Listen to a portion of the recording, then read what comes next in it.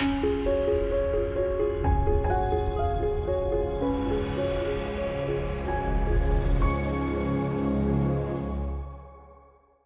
it's Robin Samora with the Fast Marketing Minute. I'm your marketing and PR expert, here to help you grow your business and brand. Social proof is key to growing your business. In fact, about 72% of customers won't take action until they read a review. Here's what to do when someone writes a bad review. Number 1, never argue publicly with someone who has given you a negative review, even if they're dead wrong. This has a poor reflection on you, not the reviewer. Instead, acknowledge the problem and apologize for it. Then take it to the next step. Rule number 2, always thank the person for their feedback and for taking the time to write the review. Feedback is important and you can always learn something.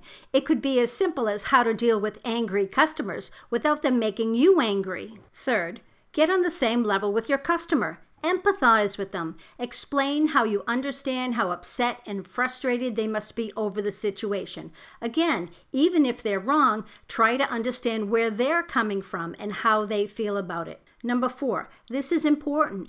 Ask them to contact you directly to solve the issue offline, off of social media. When responding, leave your direct contact info so there's no question on how for them to reach you.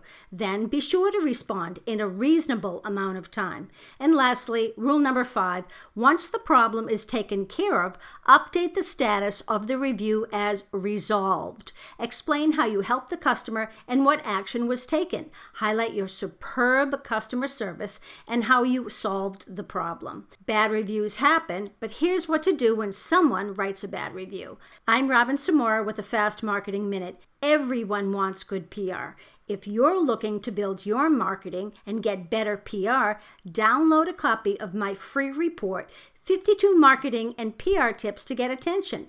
It's at robinsamora.com/52tips. Talk tomorrow.